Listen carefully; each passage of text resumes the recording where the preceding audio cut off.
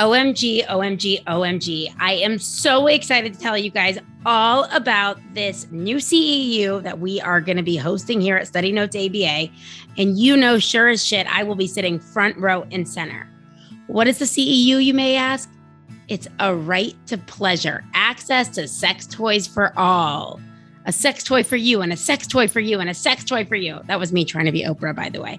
On Saturday, September 25th, we will be hosting a CEU with Landa Fox, who is a BCBA and certified sexual health educator. She will be talking about the right to pleasure for everyone. This is our clients, this is ourselves, this is you, this is me. Landa talks about sexual health education as a fundamental human right that should be afforded to all.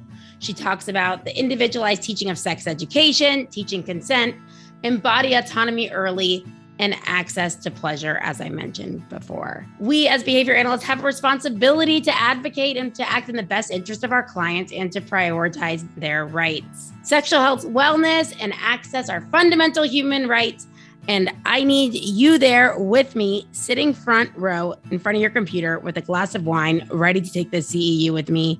Just say #pleasure for all. If you want to join in, because we're the bitches, we got you the hookup. You could use coupon code BitchesLive10 for 10% off live courses. So if you attend this live, you'll get 10% off with coupon code BitchesLive10.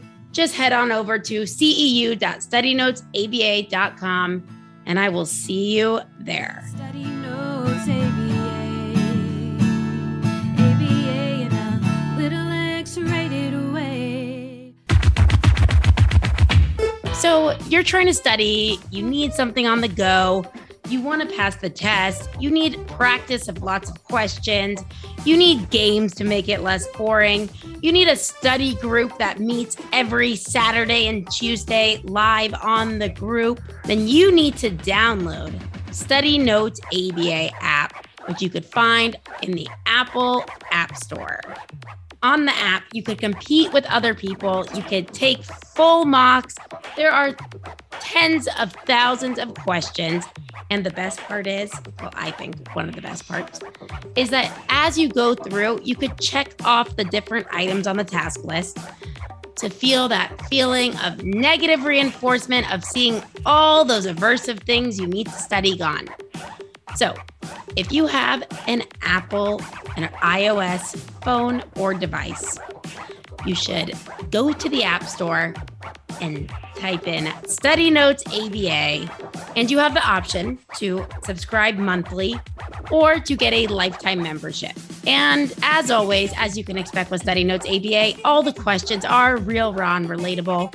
This is a great way for you to increase your fluency and understanding of ABA across multiple scenarios. So check it out. It's behavior, bitches. Hey guys, it's Liat. And Casey. And we are here with episode 102. Casey, what do you have for us today? All right, episode 102. What's your safe word, boo? Okay, this is sounding like it's getting freaky. Today, we will be having a very exciting guest. And wait, there's one other person here who's going to help us lead the podcast today. This person is a wannabe behavior bitch, and we decided to make her day and add her on. It's Danielle. Woo! I've made it to the podcast. So if anyone's listening that has taken any of our collectives over at studynotesaba.com, you know this biatch. She is our third teacher. I meet with her all the time. We love the shit out of Danielle. And this could not be a more perfect episode to describe her personality. This also comes full circle because we actually met Danielle at a random meetup we created. You did. In Dallas. Casey was in town and we're like, okay, let's go to a bar on this night at this place and tell people we'll have a behavior bitches meetup. Sure enough, Danielle was there. I think she was the first person who arrived. Also, I was. I can never get enough of you ladies. You know that. and it was like an instant friendship. So Danielle, now you're here. I'm so excited to be here. I remember this night, and tell me if I'm wrong. Did you order a Bloody Mary? Yes, of course I did. I love a Bloody Mary. Don't judge me. At night, I was like, this Don't is judge weird, my but drink whatever. choice. Okay, well, Bloody Mary is way bigger than a gin and tonic. And I had to drive 45 minutes home. So I was trying to be a responsible adult. That's what I love about you. Thank you. Responsible. I love Somebody that. has to be. So today's going to be a wildly cool episode. I'm really excited for it. And Danielle, by the way, could not miss this, as Casey was saying. Casey, who do we have here today? All right, so let me talk a little bit about today's guest that we're so excited to have. So Margot is a student of ABA psychology on the path to becoming a sex therapist / sexologist / trauma therapist with specific interests ranging from BDSM and non-monogamy, LGBTQIA and rights, sexual trauma survivors and victims, to the human rights of sex workers. In addition to the bachelor's program, Margot is also enrolled in a sex coach consulting program through Sexual Health Alliance. Additionally, Margot is the founder and host of the Psych Ho podcast, where they bring in specialists to talk about the field of human sexuality. They currently run 2 support groups. One is for pro-doms in Dallas. I think I pronounced that wrong, but I know that it will be fixed soon. Perfect. And the other is for toxic relationship recovery for people in the lifestyle. There's a lot of acronyms in this intro and a lot of words that we're going to need to be described more by our guest. But Margot, welcome to the show. Thank you for having me, you guys. Y'all are great. That was an amazing intro. And if no one can see except for us, but behind Margot, the visual for anyone is Close your eyes and imagine this if you're not driving. Yes, it's very hot. it is hot. Sexual, beautiful ass. I believe it's theirs. And it's like a harness.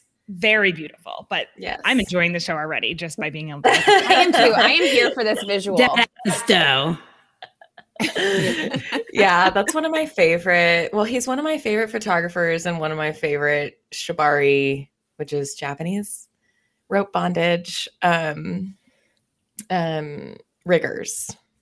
Margot just Okay, guys, always you are going to meet gonna all my hear- needs in this podcast. Yeah, you are going to hear words that you have never heard, unless maybe you have, and like I'm just like so vanilla and boring that I don't know any of these words. But I want to first talk about what behavioral concepts we'll talk about before Margot goes any further, because this is so interesting. And also, I want to operationally define what is a dominatrix. So, the behavioral concepts we will cover today, do not worry, the robot is back, is behavioral contrast, reinforcers, environmental manipulation, or functions of behavior, sexual unconditioned reinforcer, preference assessment, matching law, motivating operations, and I'm sure we'll do a shit ton more. And with that, I want to operationally define a dominatrix, because we were speaking to Margot, and apparently there's a lot of wrong ideas or, Stereotypes. thank you, Danielle, stereotypes around what a dominatrix is. So according to Margot's operational definition, a dominatrix is someone who dominates individuals of all kinds for payments. Professional dominatrixes practice non-sexual domination. All right, can we get into this? I'm just so excited. Yes, let's do it. Okay, so you are a dominatrix. How the fuck did you get into this? Well, I've done a variety of different. So technically, I got involved in the sex worker community a few years ago. I started with cam modeling, and then I kind of went into like sugar baby, escort, girlfriend experience type things. And eventually, at the same time, I was also involved in the BDSM lifestyle.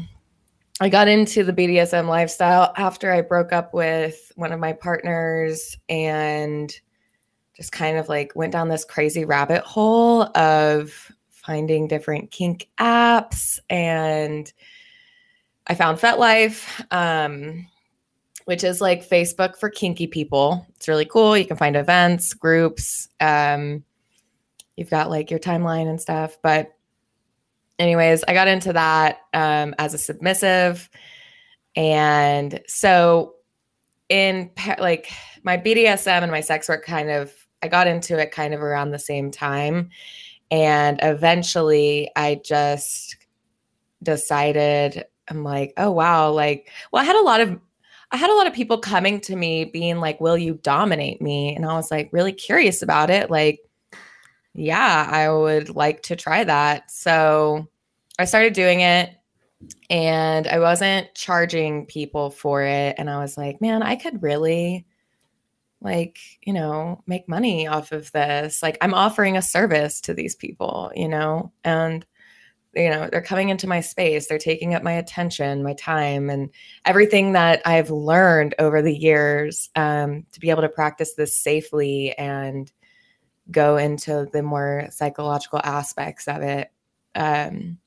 So I just decided to transfer my whole business model into professional domination. And it's been about a year now. It's interesting. It's interesting that you said you were a submissive and then you transitioned into a dominatrix. So like, what were you giving off? Like, why were people coming to you, especially if you were in that submissive role, that they were coming to you asking you that to dominate them? Well, so I used to do modeling too, until so being in this line of work, just by the way, increases my risk profile, which is kind of like what I am at risk of. Everyone has their own risk profile. And mine includes people harassing me. So cyber harassment, stuff like that. I used to model, then this person got my stuff taken down. But during that time, I presented myself as a really like dominant person in my photos. And like, because I loved putting on this image. And that's how I got my first few clients, was actually through Instagram. And eventually those accounts got taken down and stuff. But I still love doing modeling, but I think it was mostly just the images on my Instagram. I also on my FetLife am pretty like straightforward, clear about what I want. But just because I like to, so my submission has really evolved a lot since I first got into BDSM.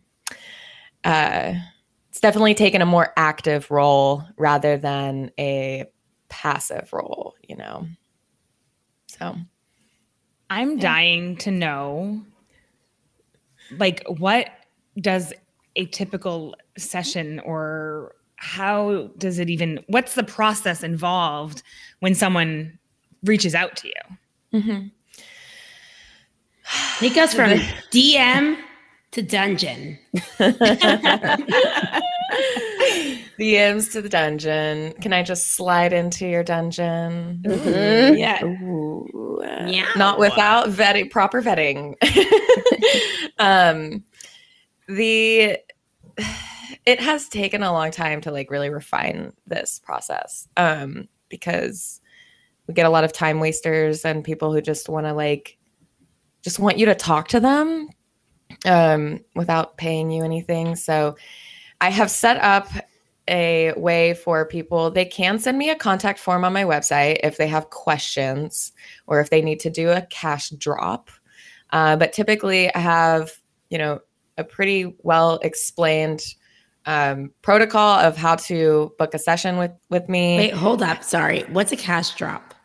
Okay, so a cash drop is if you don't want to use a cash app to send me a deposit, I will meet you in a public setting.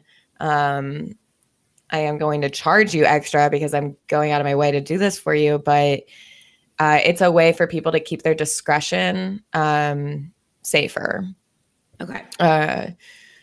But typically I like it when people go to my calendar, they find a day, they send their deposit, and then after that I'll send them forms, or I have a couple different options too. So like if you want to do a phone call, a lunch, or a session, there's different protocols around that. But if you're going through a session, you fill out a 10-page checklist that lets me know your experience level, your interests, your triggers, which are going to be things that kind of pull you out of your headspace, pull you out of a good space, things that I need to avoid, and health concerns, and some other paperwork on aftercare and drop that I just want them to read.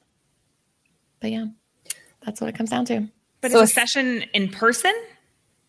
So that's what happens before we get to seeing each other in person. If they're just going to go straight into a session. Like yesterday, I just went to a lunch with someone, and we talked about things that we both liked and stuff like that, which I love doing with new clients, because I get to see them in a different space rather than, just jumping straight into that. But I'm okay with that too. First sessions are, I call them my R&D sessions. It's a lot of reading their bodies, their body language, setting the standard of like how sessions are going to function from this point on.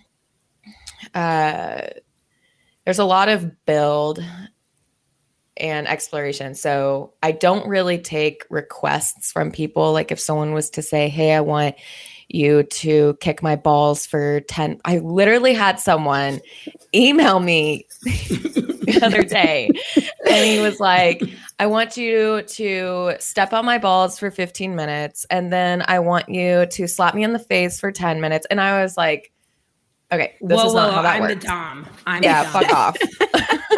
Literally, fuck off. I was so confused. like, he was confused. Poor child. Dude, I feel bad for his sperm count. Good Lord. So essentially what you're doing at the beginning is doing like a preference assessment and then a Punisher assessment. Like the triggers would be a Punisher assessment because you don't want to take them to a place that they don't want to be in. Absolutely. Yeah. And so if let's say they like impact, or let's say they like whips, and I'm using a whip on them. I want to make sure that if I have one client who does this thing with his hand where he starts moving his hand or hitting his hand a lot on the wall, but it's his way of processing pain. And like, I don't know that. It's not something that he's going to just tell me right off the bat. So I kind of, like in a wrestling match, that's like tapping out. kind of, right? So like, it obviously startled me at first. I'm like,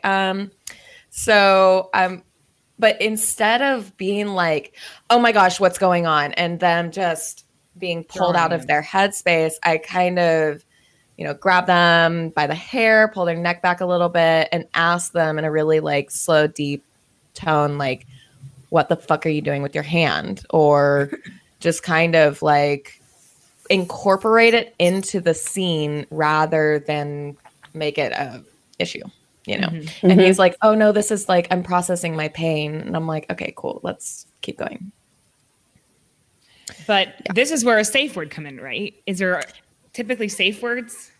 Yes, absolutely. Safe words are always 100% a part of a scene. I will never enter a scene with someone who says they don't use safe words. It's a huge red flag for me. Okay, I'm not going to say never because I do like have fantasies about being with like long-term partners in my personal life where we don't have to function from safe words. But in my professional life, I will always use a safe word: red, yellow, green. Really easy to remember.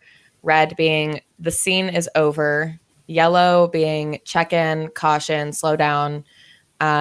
Green is all good. Gun ho. Pretty simple. I could remember that. I was just going to ask if there was like a middle of the road safe word. There's like this that's is a little too much, discrimination. but Guys, anyone studying for the exam? Sorry, side note. You are discriminating, right? And when you're giving the different color signal, like, okay, this one you'll keep going, this one you'll stop, right? So that's you're discriminating of what is, what you are supposed to be doing at that moment. But it's interesting how you also want to make it fit into the scene, because if it's a straight up like, what the fuck are you doing? It's like, whoa, maybe you'll feel like an idiot or something. Some like random things are like, what color are you seeing right now? Because sometimes they have their eyes closed. What color are you seeing? What's your favorite? It depends on the vibe. Like, what's your favorite colored Skittle? What's your favorite color? Like, whatever. You just kind of like gotta, I don't know. I like to whisper it. You're asking them in a way without asking them like blatantly, like, do you need to say a safe word? Yeah. You look like you may need to say yellow. Yeah. Red M&M. Yeah, it's interesting. It kind of took me a while to get there, but yeah. So is the initial session awkward? Sometimes, yeah. Everyone kind of comes in a little nervous, because you don't know what to expect. You've never been in the bedroom with this person. So yeah, what is going to happen? I don't know. It could be like a total mental breakdown. You have to like expect the worst in any given time. There's always got to be a plan B and C in place. But yeah, there's always like a little bit of nervousness. Obviously I don't want to hurt anyone. And I do a lot of like disciplinarianism and humiliation stuff. So I really enjoy edge play, which is risk. It increases someone's risk profile. Like there could be blood or breaking of skin or fear, like intense fear. And to get to those places, I really have to like slowly build. And that's not going to happen in a first session. So it just, I'm just reading their initial reactions to. What are some examples? What are some examples of edge play?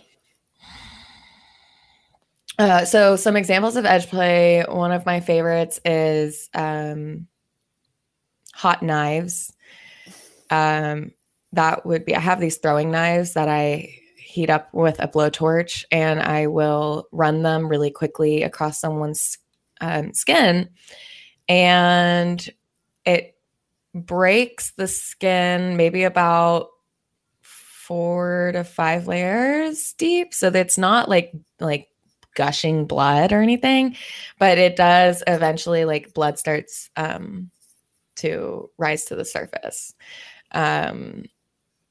But that, that's something that you would have to like clean afterwards with like alcohol swabs, and you clean it beforehand too. You make sure all of your tools are sanitary. Another form of edge play would be needles, which I am going to be learning about here pretty soon. I'm really excited. So sticking needles viscerally in people's skin. You can do a lot with that. I was just talking to someone last night about how this girl or this person had needles like all in the back of their arms. Like their arms were out like a cross, right? Oh, all in the acupuncture. back. Kind of, but they're like laying on your skin, right? She was hanging suspended from these needles, and her feet were off the ground, and they were doing a like is this a little too vulgar for you? No, I love going. it. I just am petrified of needles. Like I've been to like EMDR therapy for my like fear of needles. So this is like great exposure therapy. I'm just listening in. Yeah. Sorry about my face. It's just stuck like that. No, it's okay. I just want to make sure that all the listeners I get like tingly. You know, they put a little trigger warning on this episode. Yeah, I would say so. I just think it's so interesting, everyone's preference, right? Like thinking about like you have these people fill out this 10-page thing that says these are the things I'm like, I'm new to this. These are the things that would set me off. But then like you're meeting, like they could go and work and be a teacher, right? And then they come to you when you're talking about meeting someone, all I could picture was Starbucks. Like you guys are going to Starbucks. Literally. But it's just the preferences that people have are very interesting. I wouldn't ever think about knives. I could get needles. I would have never put that together. That would be something that someone would enjoy, but apparently it is. Mm-hmm. Yeah, there's so many different kinks out there. Like if it's, list them off for me. Give me a few interesting ones. Besides feet, I feel like everyone's go-to is a feet. Right. I feel like feet is very trendy. Okay, so I actually have like a list of like 250 different fetishes. That real quick, I will. I'll plug our episode 69. Perfect. Go back and listen to it if you want to learn about kinks or there fetishes. What's the difference? Is there a difference? Kinks and fetishes? Well, technically, I had to look this up a few years ago, but a fetish is something that you like can't live without, and then a kink is like something that you kind of like dabble around with. You try it out. Okay. Oh, interesting. Okay. Yeah. So Danielle's got a lot of kinks. I was just thinking that. Danielle's like sharpening her knives in the background. Ted is like literally. He's already nervous at work. He's sweating. He's like, I'm so nervous. I don't want to go home now. You can't say the word before we start. You can't be calling out red. Right. I just looked at you. Dude, I feel red around you, Danielle.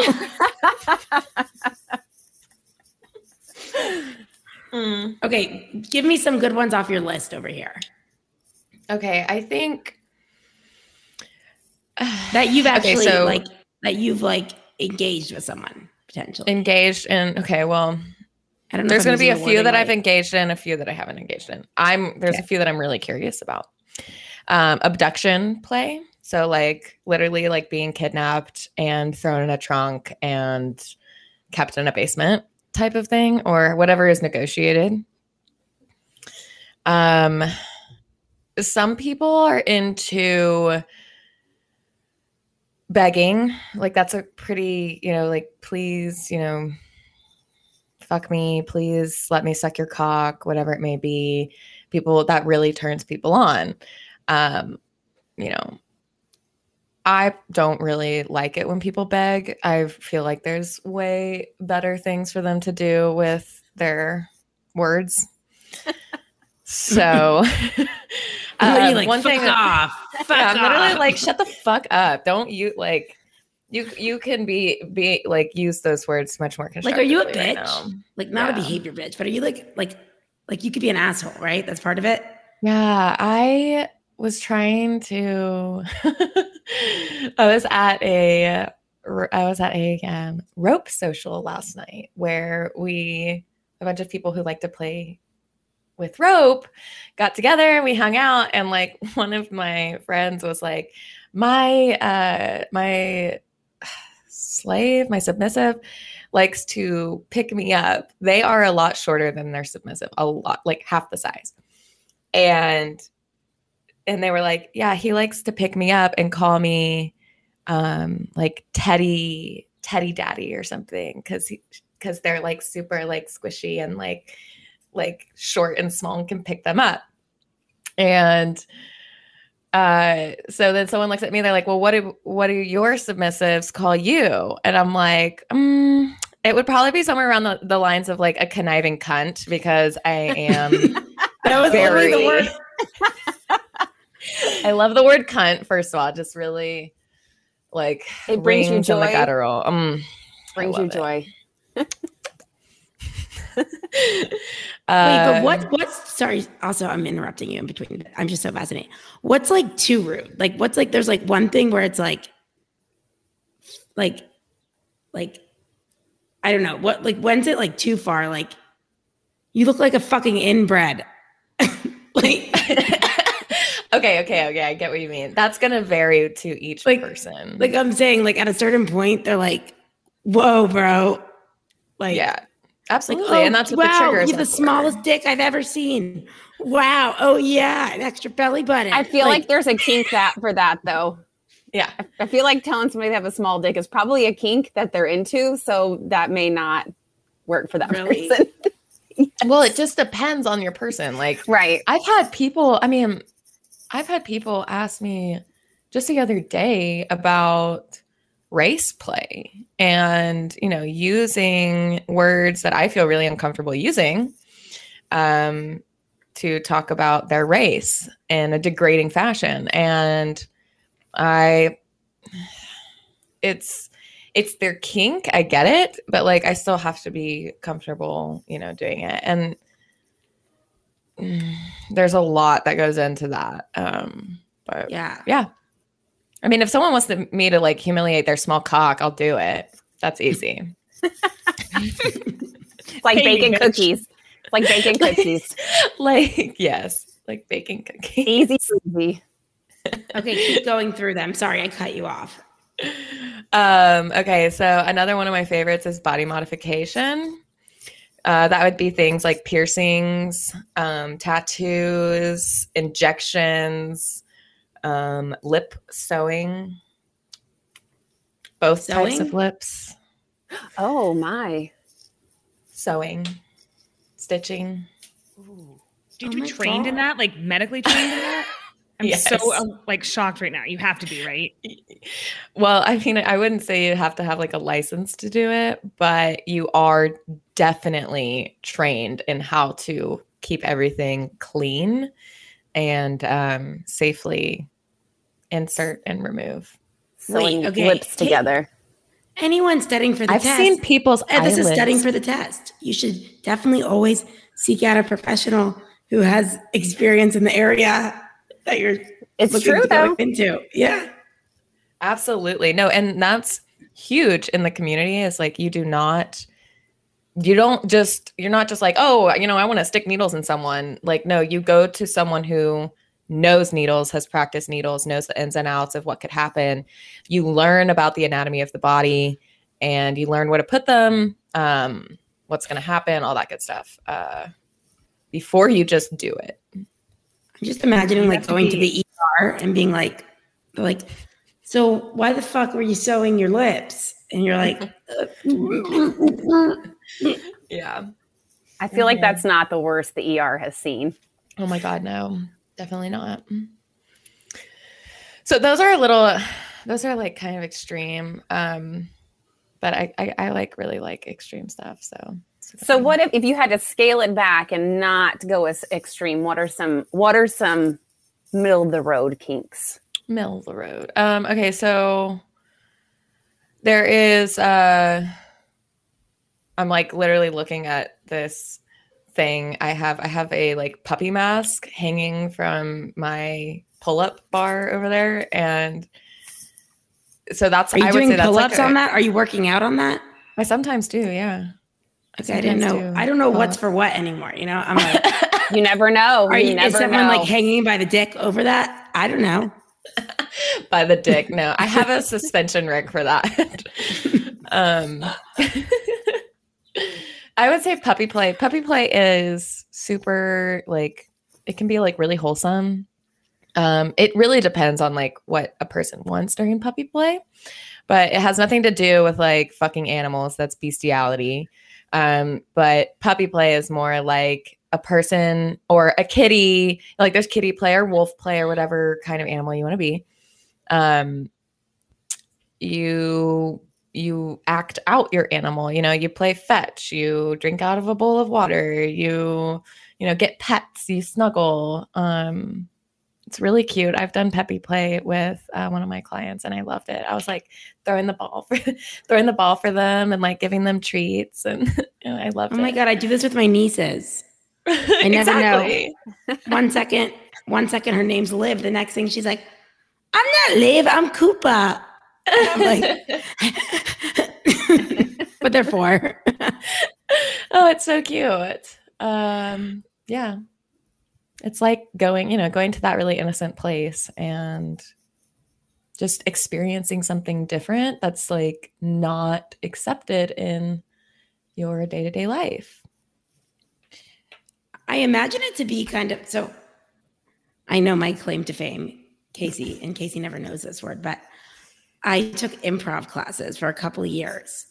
And there's something like really freeing about like just letting go and, like just like you're all out of fucks. Like you're going to act weird. Like, okay, right now I'm about to be a roly-poly in your ear, and you're like, all right, well, that's fucking, you just like do it. Right. And you like, just go along with it. And I think there's probably I'm imagining some similar aspect of like, get comfortable being uncomfortable. Absolutely. Which like, I don't know if I could go to this level. But I think that's where the safety part comes in and the mutual understanding and respect that Margot would have with her client and vice versa, so that you could go to that place where you feel safe, where you can be this, whatever it is, and just be, right? There's no limitations or restrictions. You can just be and do and enjoy. Because that's why they're going to you, right? They obviously enjoy this, whatever you're providing for them, right? Oh, absolutely. They wouldn't do it if they didn't enjoy it. Well, I mean, if they keep coming back, we know that's reinforcement, right? Like, yes, obviously increases the future frequency. Mm-hmm. Okay, so who is your typical client?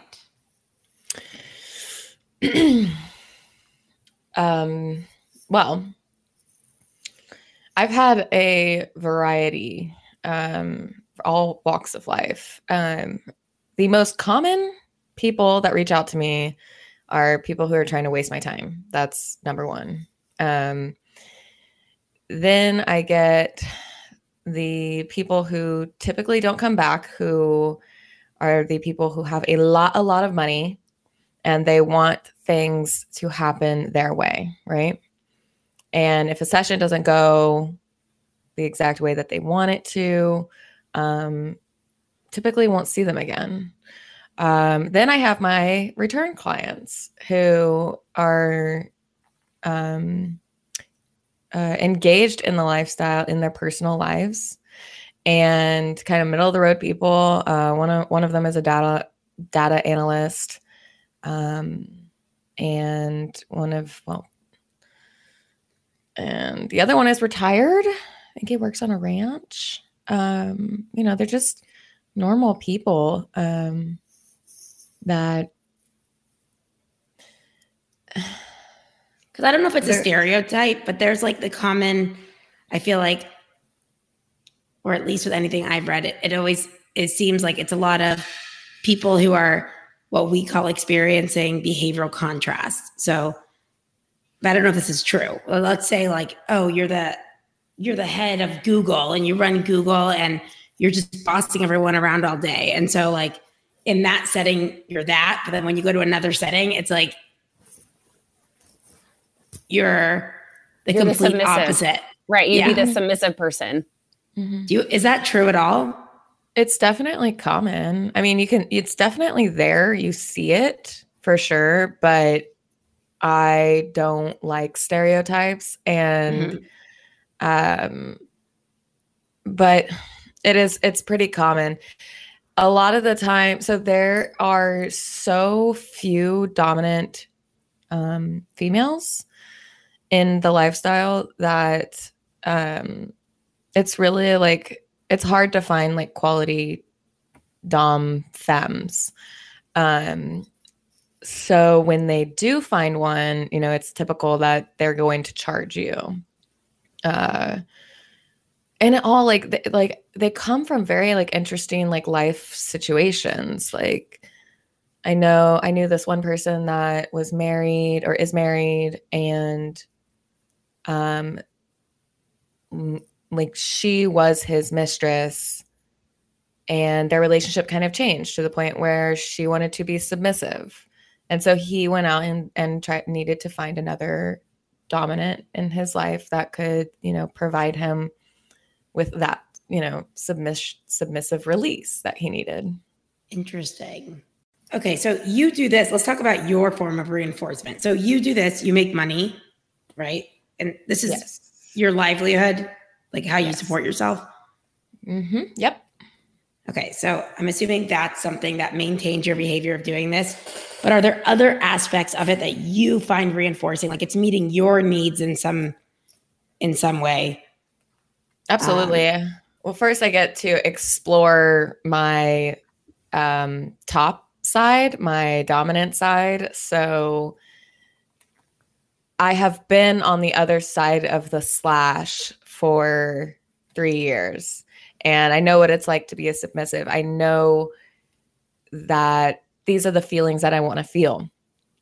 So I get to kind of, and this is similar to why I got into the field of human sexuality, because it's like when I embraced my sexuality, I gathered and cultivated all these skills that I was able to apply to multiple areas of my life, including professional, academic, personal.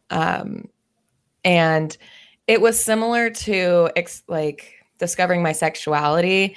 I get to do it in more depth now. So I get to explore creating a chaotic space, being in control of that chaotic space, taking people to the edge and not, hurting them to the point where they're going to be traumatized.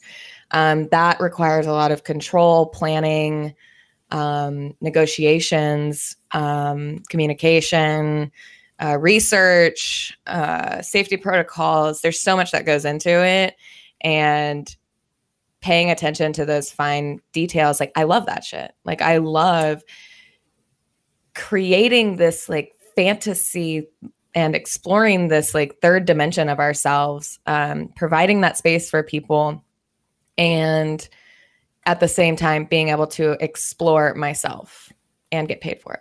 So really the money's just a bonus for you.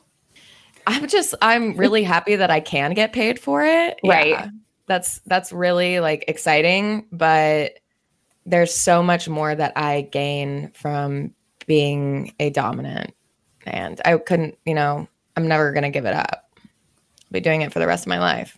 Do what you love and you never have to work another day in your life.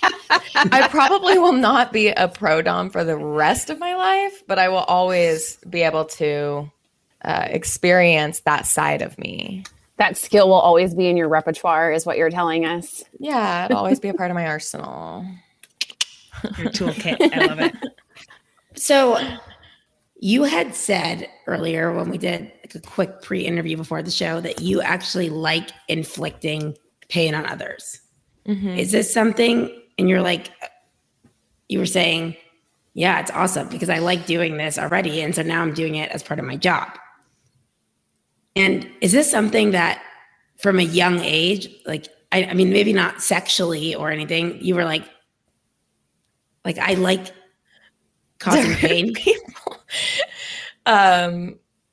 I would not say that at a young age, I'm not saying that this is going to be across the board, but no, for me, I did not think I liked hurting people until I actually hurt someone.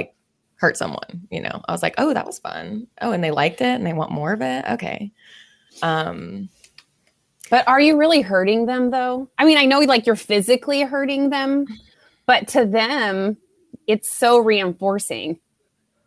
It's a interesting divide of well, the hurting could be the reinforcement.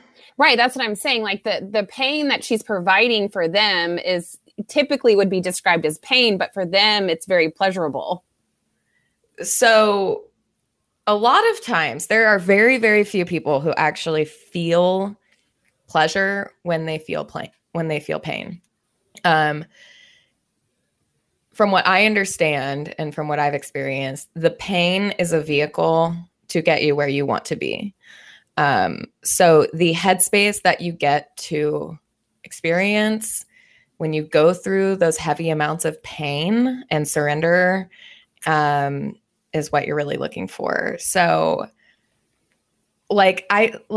just because I'm a masochist doesn't mean I like it. I love the feeling of getting a tattoo, or I love it when people slap me in the face. It's like, no, I only do that. It fucking hurts. And I only do that because I enjoy the headspace that I get to go into.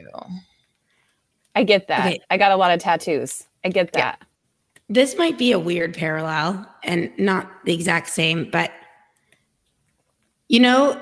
like when individuals, let's say, engage in like cutting behavior, like cutting of their wrist or cutting skin, whatever it is, a lot of the time, or if I've spoken to someone, it's like, it's not that I like to actually cut, like the behavior of the cutting. I like the feeling of relief or like what I'm getting from it, as opposed to like I enjoy the act of cutting the therapeutic or piece cutting, of it. like, yeah, it's more like what the consequence or the,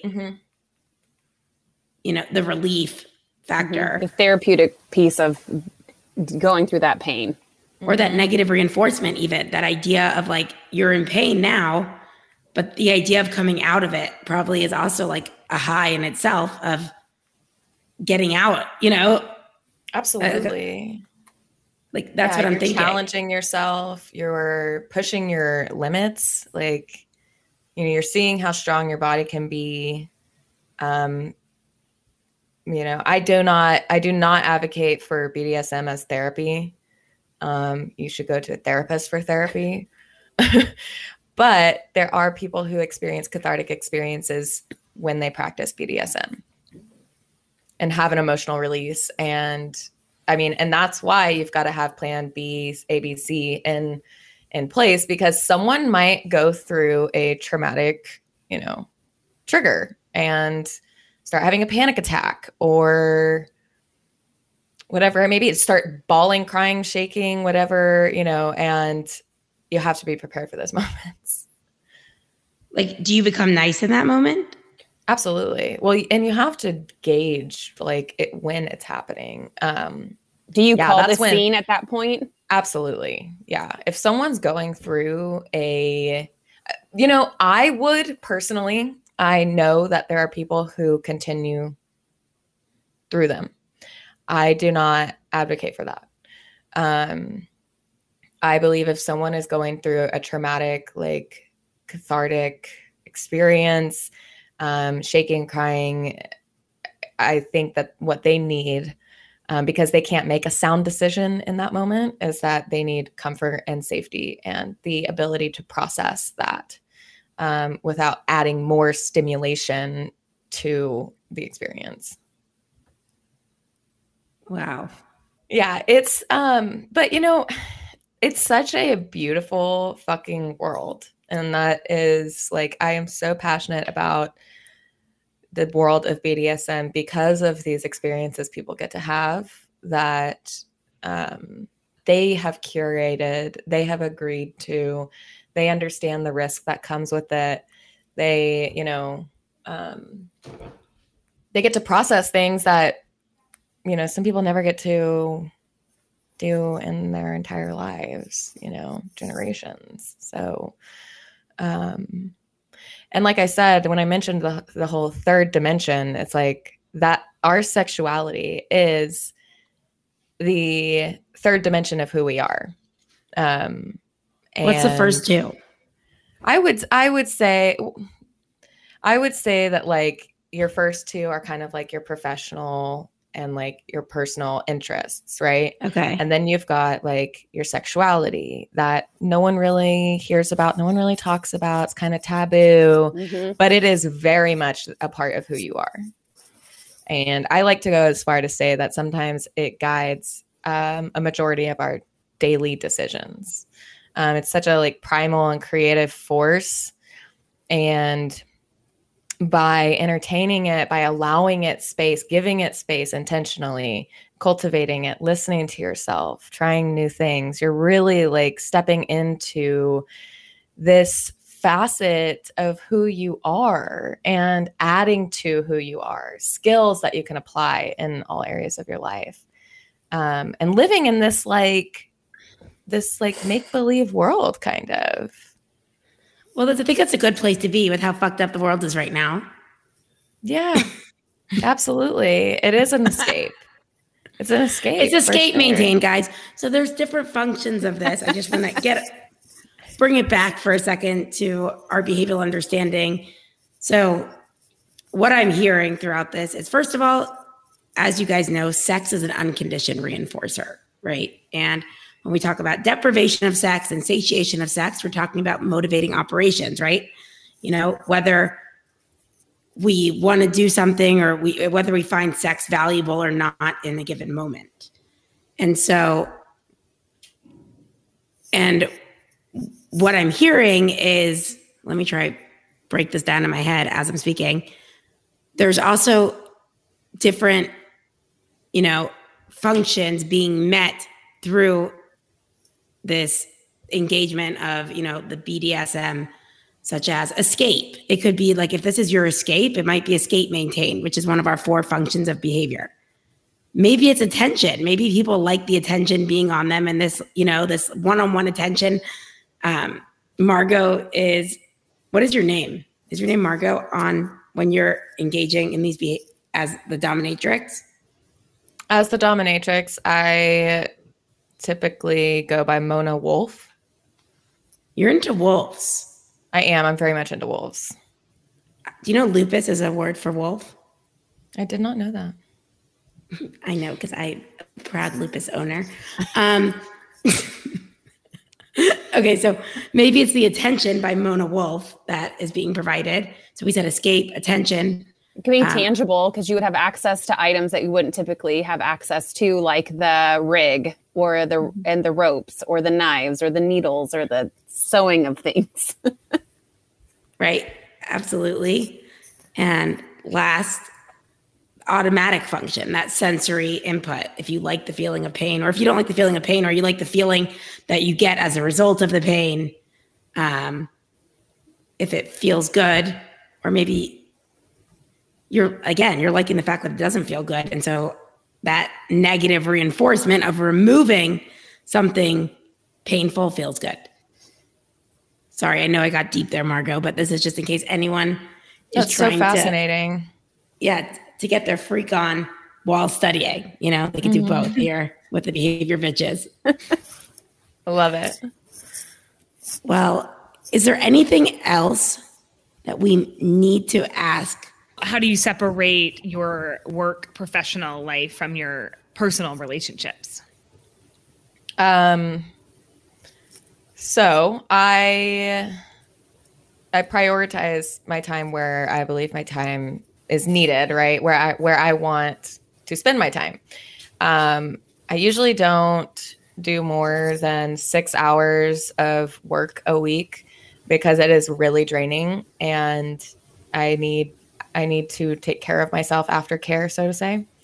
And in my personal kind of romantic love life, whatever you want to call it, I am primarily the submissive. And so I seek partners that have the ability to pull that out of me. And should I mention the RA thing? Okay, yeah. So I practice polyamory and I practice relationship anarchy at the same time. This means that every person in my life, doesn't matter, if you're a client or if you're my mom, is on the same playing field in terms of how much I care about them. I don't believe that love is something that you can quantify. It is more qualitative, and I attribute different qualities to people in my life. They have a role that they play, a need that they fulfill for me. And then that's how I decide to prioritize my time. I'm sure that shifts daily too, based on your needs, right? Absolutely. And I communicate that with my partners. RA polyamory is not the most common.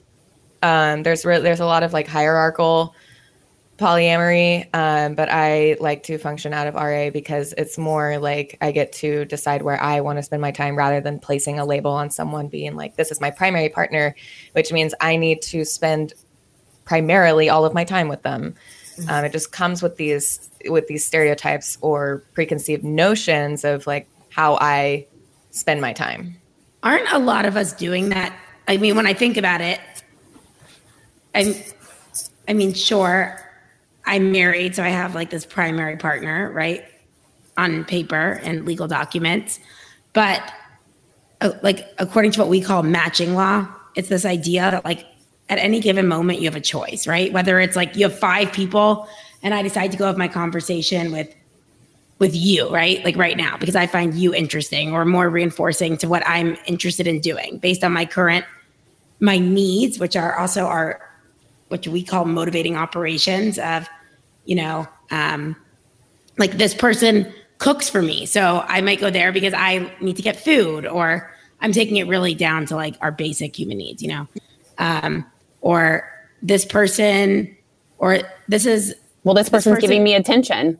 Yeah, this person's giving me attention. I'm getting shelter from this, or whatever it is. I mean, that is the definition of matching law in terms of like where you're allocating your time. Mm-hmm. So what you're saying is, a lot of different, terms with other fields of interest speak the same language as us. We just use different terms, which I find really interesting. It's really cool.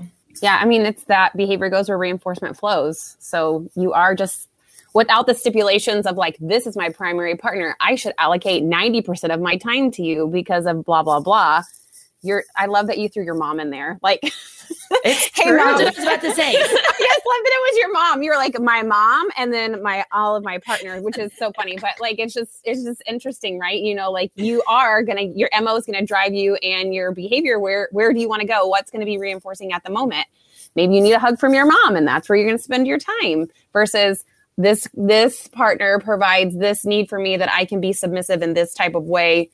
So I'm going to go spend that time with them because that's the need I need to be met currently. Absolutely. I mean, it's so true. Eliran cannot meet every need. Like when I need like some emotional things, like I'm going to reach out to a friend or, if I'm not going to like, he's not going to meet that need for me or, when I want to talk something out, some things, sure, I could talk to him about, but not everything. Yeah. And you just can't expect someone to do that either. Right? Like that's so much pressure on one person to be your everything. I should stop telling Matt that. I tell him that every day. You're my everything. I know. I literally was thinking, like, this is all you post. You're my everything. Matt my is whole so stressed world all the time. Okay, well, now you're gonna have to get some additional partners, whether that be me or Liat, and you need to allocate your time a little bit more. Amen. That's cute. Amen. Hey, no, and I'm all on board. Like monogamy works for some people, and it is a totally valid way to live your life, But you could have it with a twist, and I don't mean like swinging. I mean like initially in my marriage, like in the beginning, I was like freaking out. I'm like, am I in the right marriage? Like I can't, like I don't feel like I'm being stimulated like mentally in the same like that I need to be like I am with like when I talk to Casey or Danielle or whatever it is, and like I was like freaking out, and then I like started realizing like, yo, he doesn't have to be that too. Like, there's other aspects that like this person provides me like such security and safety and like such like a caretaker in these ways that I don't need that from other people, just that idea of that. I mean, again, if it works for someone, but it is a lot of pressure that I used to be like, he's not this. But at the same time, you got to have those different things for different people. But I think that you brought us to a perfect wrap up point. And this is to your mom. Does your mom know about this? And how the fuck did she react? Yeah, no, great question. My mom and my dad both know about all of my shit. And my poor parents have been through the ringer. So technically I was outed to my dad about BDSM. And, that entailed a quick Google search of what BDSM was, chastising me about it, yada, yada, yada. I flipped out because, as one would, and I had naturally just kind of opened up to my mom about BDSM. This was years ago. And she's like, okay, like, I can try to understand. And she just really, really wanted me to be safe. And eventually, now they all know that I have multiple partners. My dad kind of, the way that he feels comfortable is by like making jokes about it. And my mom has finally come to a place where she actually asks me about my other partners, which makes me really happy. Instead of pretending like the only thing I do with my life is, go to school and eat food. Mm-hmm. So, and then going into like sex work and pro dom, I had told them about sex work back then, and they were very, very upset about it. It just takes. Are they pretty time, traditional? Oh yeah, very traditional. I feel like sex is just one of those things people just don't like to talk about. It makes them uncomfortable. Oh yeah, it just makes them uncomfortable to talk about it, or like even thinking about like if you had some type of kink, you're not really going to share that either because people are assholes. Like you said, somebody outed you. Like people are assholes, and they'd be like, "Ew, why are you into that?" Just because. Again, preference. I can like it and you don't have to like it, but people are just assholes about it. Like I would never share my like porn searches. I cannot wait. I cannot wait. I need to check your cookies. No, you don't. No wonder your computer's been fucking breaking all the time lately. It's because she's on a Pornhub. You know what? I don't use my computer. I use my phone. Come on. Hey, I'm not judging you. I can't wait. We can compare. I'm excited for this. That would be a really fun like girls' night, Oh, let's do that when we go to the Alanis Morissette concert. Okay. I don't trust you. I have nothing to share add. that. I legit have nothing to add. I don't think like I have like ever sat and watched porn ever. Wow. Now I feel like we definitely have to. Can we watch porn with her, Casey? Yeah, like when you're like 7th grade and you all start to sit around and awkwardly like watch it, and you're like, yep. "Oh my god, I'm tinkling down there, but I don't want anyone to know." It's so oh my god, it's so gross. This is what we're doing. We're all three of us sitting together watching some porn with some popcorn and some wine. Oh my god, that's so cute. Oh, I love it. Well, you know what? I'm glad that you were honest with who you are, and you know what. Your parents, I'm sure, accept you and love you and deal with it in their own way. I deal with a lot of things in humor that make me uncomfortable. So, Oh, for sure. But I'm just grateful and thankful that you felt comfortable to come on our podcast and share your story. It's very interesting, and I've learned a lot. I'm sure a lot of people listening have learned a lot. Liat, thanks for always tying back those behavior principles so well. Danielle, you too, you crushed those. And I think that's a perfect place to wrap up. Mm-hmm. Yeah. Thank you guys so much. This has been just as educational for me too. And just fun. I love being able to share this with people. So I love it. And when you're studying for your exam, when you get through your master's, you know who to hit up, the behavior bitches. Okay. Mm-hmm. I think it's just so great, right? Everything always ties back to ABA. It's true. Everything we do, it's everywhere. Behavior is literally everything we do. Matt hates when I say literally. I know, but like, whatever. He doesn't listen to this. Just say he's not listening to this podcast. That's for sure. All right. So where can people find you? Just to. Okay. So you can either find me on my podcast website, thepsycho.com, with an E at the end of psycho. You can also not find psycho, not a psycho, like a hoe. Ho. A hoe. Like hoe. Can't turn a hoe into a housewife. I mean, maybe, guys, maybe. You can still be hoey as a housewife. Danielle's living proof. Right. You can also find me at wolfdomination.com. You can find me on Twitter at femdommona, FEMDOM Mona.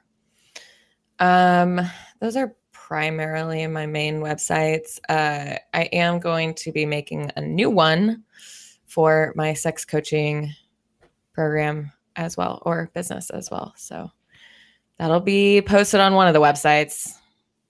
All right. Well, stay tuned. We'll put what we have in the show notes. Please do me a favor. We love data. Take some data of how many people are on your site after this episode, because I'm pretty sure people are going to be like, this is so fucking interesting. I've got to put a face. I've got to put a face to this, like, this person. I'm going to go hit up your podcast right now, girl.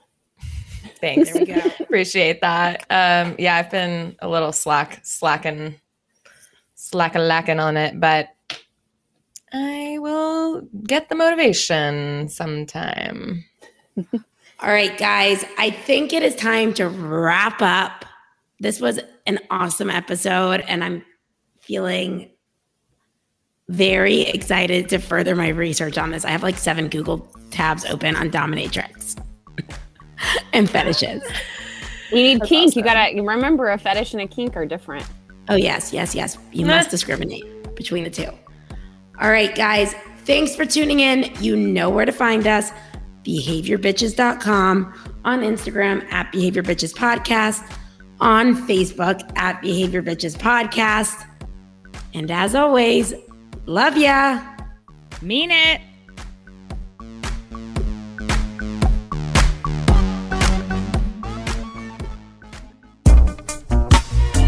Hey guys, it's Liat and Casey. We just want to take a second to let you know that if you're thinking of being a millennial like us and starting your own podcast, there is a way. You can do your show without having to become an audio editing and production wizard, because guess what?